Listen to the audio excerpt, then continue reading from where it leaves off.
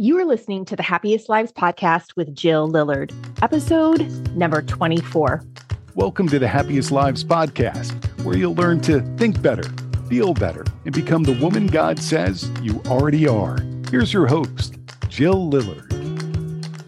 Welcome back, everybody. This is part 2 of the Heart Scan Process series. All month on the podcast and inside my coaching programs, we're talking about the heart scan and we're applying it to real problems. And the last week in October, I'm hosting a live workshop where I will help you apply this tool as I coach ladies on any and all problems you may be encountering. You can learn more at myhappyvault.com. So today we're going to talk about the second part of heart scanning, renew. What else is possible?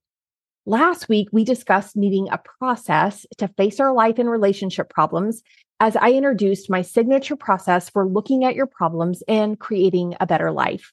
The heart scan helps us sit far from our problems, get out of the pool, and see things from a new perspective.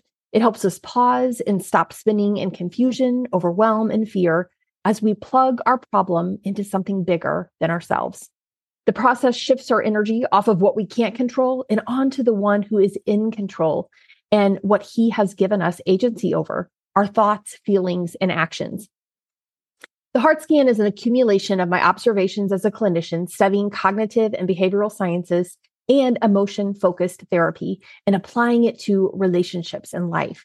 God is the creator of our brains and bodies. And so I like to think cognitive and behavioral science and the study of emotions and chemicals in your body are making observations of God's laws.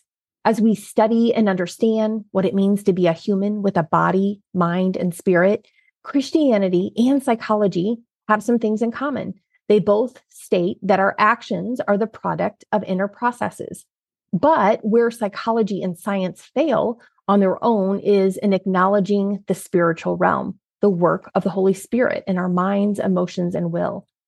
As a therapist who has studied and applied the behavioral science of cognition and emotions to nurturing our relationship with God, self, and others, I always do so through the lens of Scripture, the gospel message, our relationship with Christ in the process of salvation and sanctification. And so the heart scan process is not a substitute for the work of the Holy Spirit in our hearts and mind. Rather, it's a comprehensive, engaging, and fun way to apply these truths. So last week, we highlighted the first part of the heart scan process, expose, where we used the self-coaching model to bring what is hidden into the light. And today, we're going to talk about the second part of heart scanning, which is renew. If the way you've been perceiving things and reacting to your circumstances is not glorifying the Lord, serving you, or the greater whole, then it's time to renew your mind. So last week, as I taught you how to expose the problem, you learned how to create an unintentional model. And an unintentional model shows us what is happening in default mode. Something happens, you have a thought, which creates a feeling that fuels an action, and that gets you results. The example I gave of an unintentional model was something like this. Your husband says words, and if you're thinking he's being a jerk, you're going to feel annoyed. And maybe you react by getting short and snappy. You withdraw a little bit. You ignore his bids to connect. And the result is you are being a jerk. So now we want to, number one, decide, do we like this unintentional model? Do we like what's happening on default mode? Do we want to keep it? Do we like the result our thought is getting us? Now, I don't think most of us want to be jerky. And so if this were my model, I would say my thought is not serving me because it is getting me a result that I'm not satisfied with. The husband's words aren't making the wife act like a jerk. She is acting like a jerk because of her thoughts about the situation, her thoughts about his words. Now, my mama taught me the THINK acronym to evaluate my thoughts. It's based on Philippians 4:8. I call it the whatsoever think passage. Finally, brethren, whatsoever things are true, whatsoever things are honest, whatsoever things are just, whatsoever things are pure, whatsoever things are lovely, whatsoever things are of good report, if there be any virtue and if there be any praise, think on these things. So the THINK acronym is Is the thought true? That's the T. A lot of the time, we hold on to thoughts as though they are facts, even though it is just your assessment. The whole wide world would not agree on what you are making the circumstance mean. So your thoughts are always optional. We want to separate the facts, the circumstance, from our thoughts and determine if the thought is true. Is the thought helpful? Does this thought help you? Does it serve others? Does it glorify the Lord? If not, you might want to find a new thought. The I is it inspiring? Does this thought inspire me to be a better person? Does it inspire me to love better? Is it necessary? Do I have to keep it? The answer is always no. I want you to keep the thought because you want to, not because you ever have to. And lastly, is my thought kind? Is your thought considerate, generous, and full of abundance? Those are the kind of thoughts you want to nurture. Remember, our circumstances do not define our life experiences or happiness. Paul was beaten. He was in chains. He was shipwrecked. I know I give you this example over and over again. He was in prison, all of these things. And yet he considered it all joy. He continued to bear fruit in his life. He continued to do the work that God called him to do. He was living a meaningful and powerful life. He was not a powerless victim. His perspective, his thoughts, what he was choosing to believe defined his situation. His thoughts invited and allowed the Holy Spirit to work with him. We can also think of Joseph. His life was marked by betrayal, slavery, and imprisonment. We read this in Genesis. Despite his challenging circumstances, betrayal, and hardships, he maintained a positive outlook. He kept his eyes on God.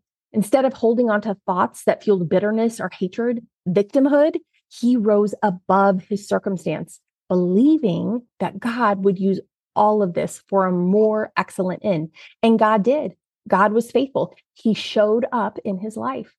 Proverbs 23:7 says, "For as he thinketh in his heart, so is he." So who are you? How are you is a reflection of your hearts.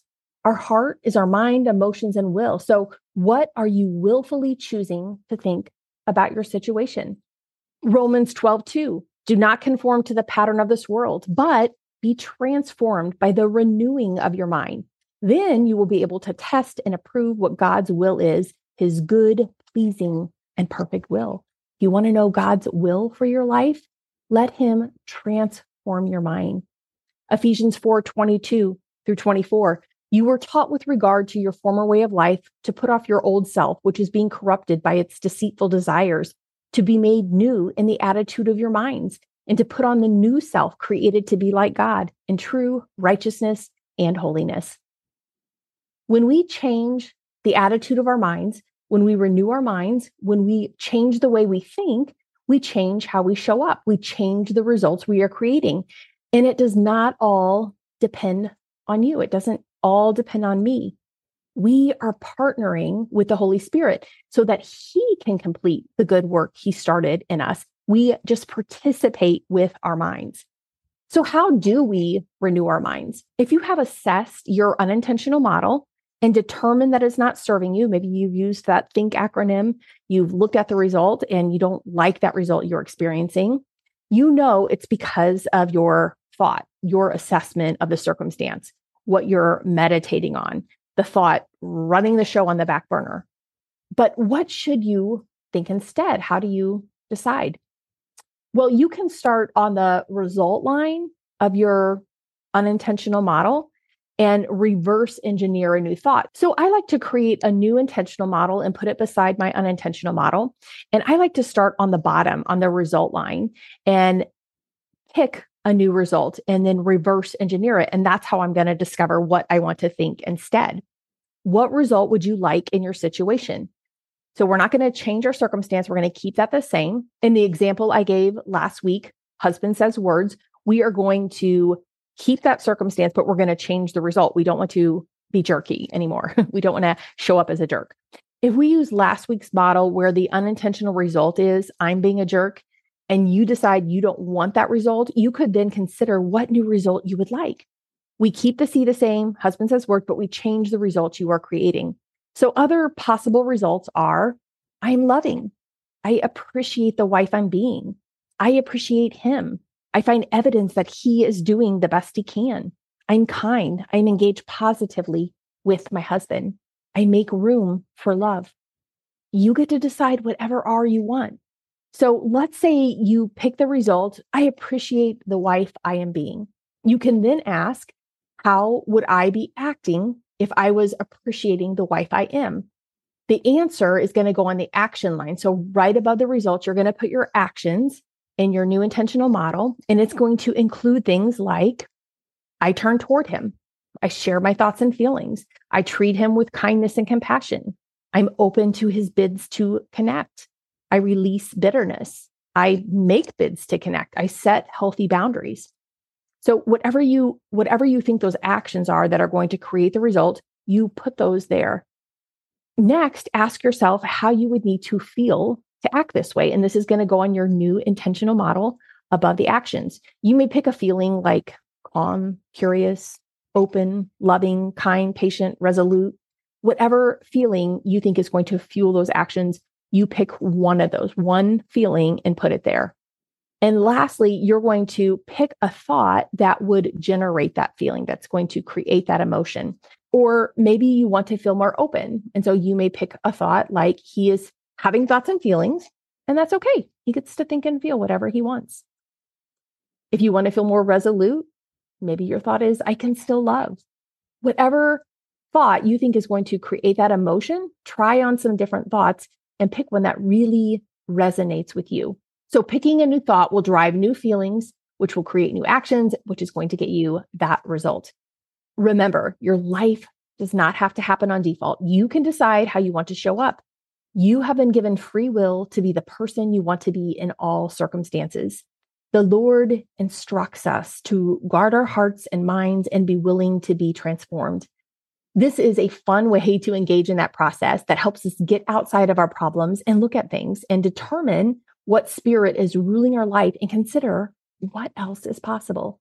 So we've talked about using the self-coaching models to expose and renew. And next week, we're going to talk about the fourth part of heart scanning, which is engage.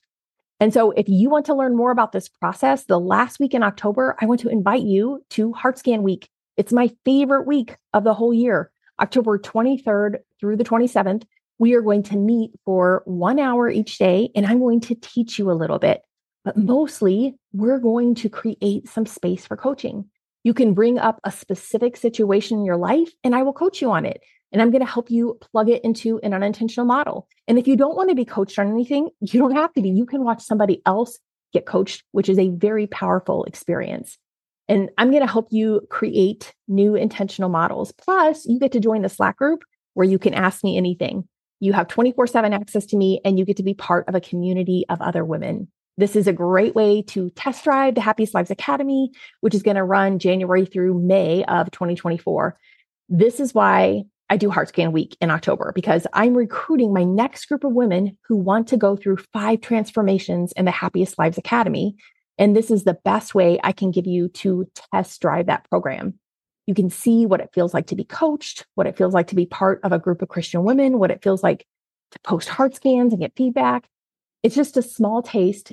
It's really hard to give you that experience without actually having it, but this is the best way I know how. So if you would like to join me in Heart Scan Week, go to myhappyvault.com. Look for the banner at the top where you can click and sign up. It's only $27. It's a wonderful steal. I hope to see you guys there. And until then, happy heart scanning. If you enjoyed this podcast, I would love to help you take this concept and apply it. Join me in Clarity and Courage, my cost-effective coaching program for Christian women. Each month, receive the tools you need to apply the concepts and grow. We will meet on a live coaching call where you can ask me anything. Plus, you get access to the worksheet workshop where you can have conversations with other women just like you.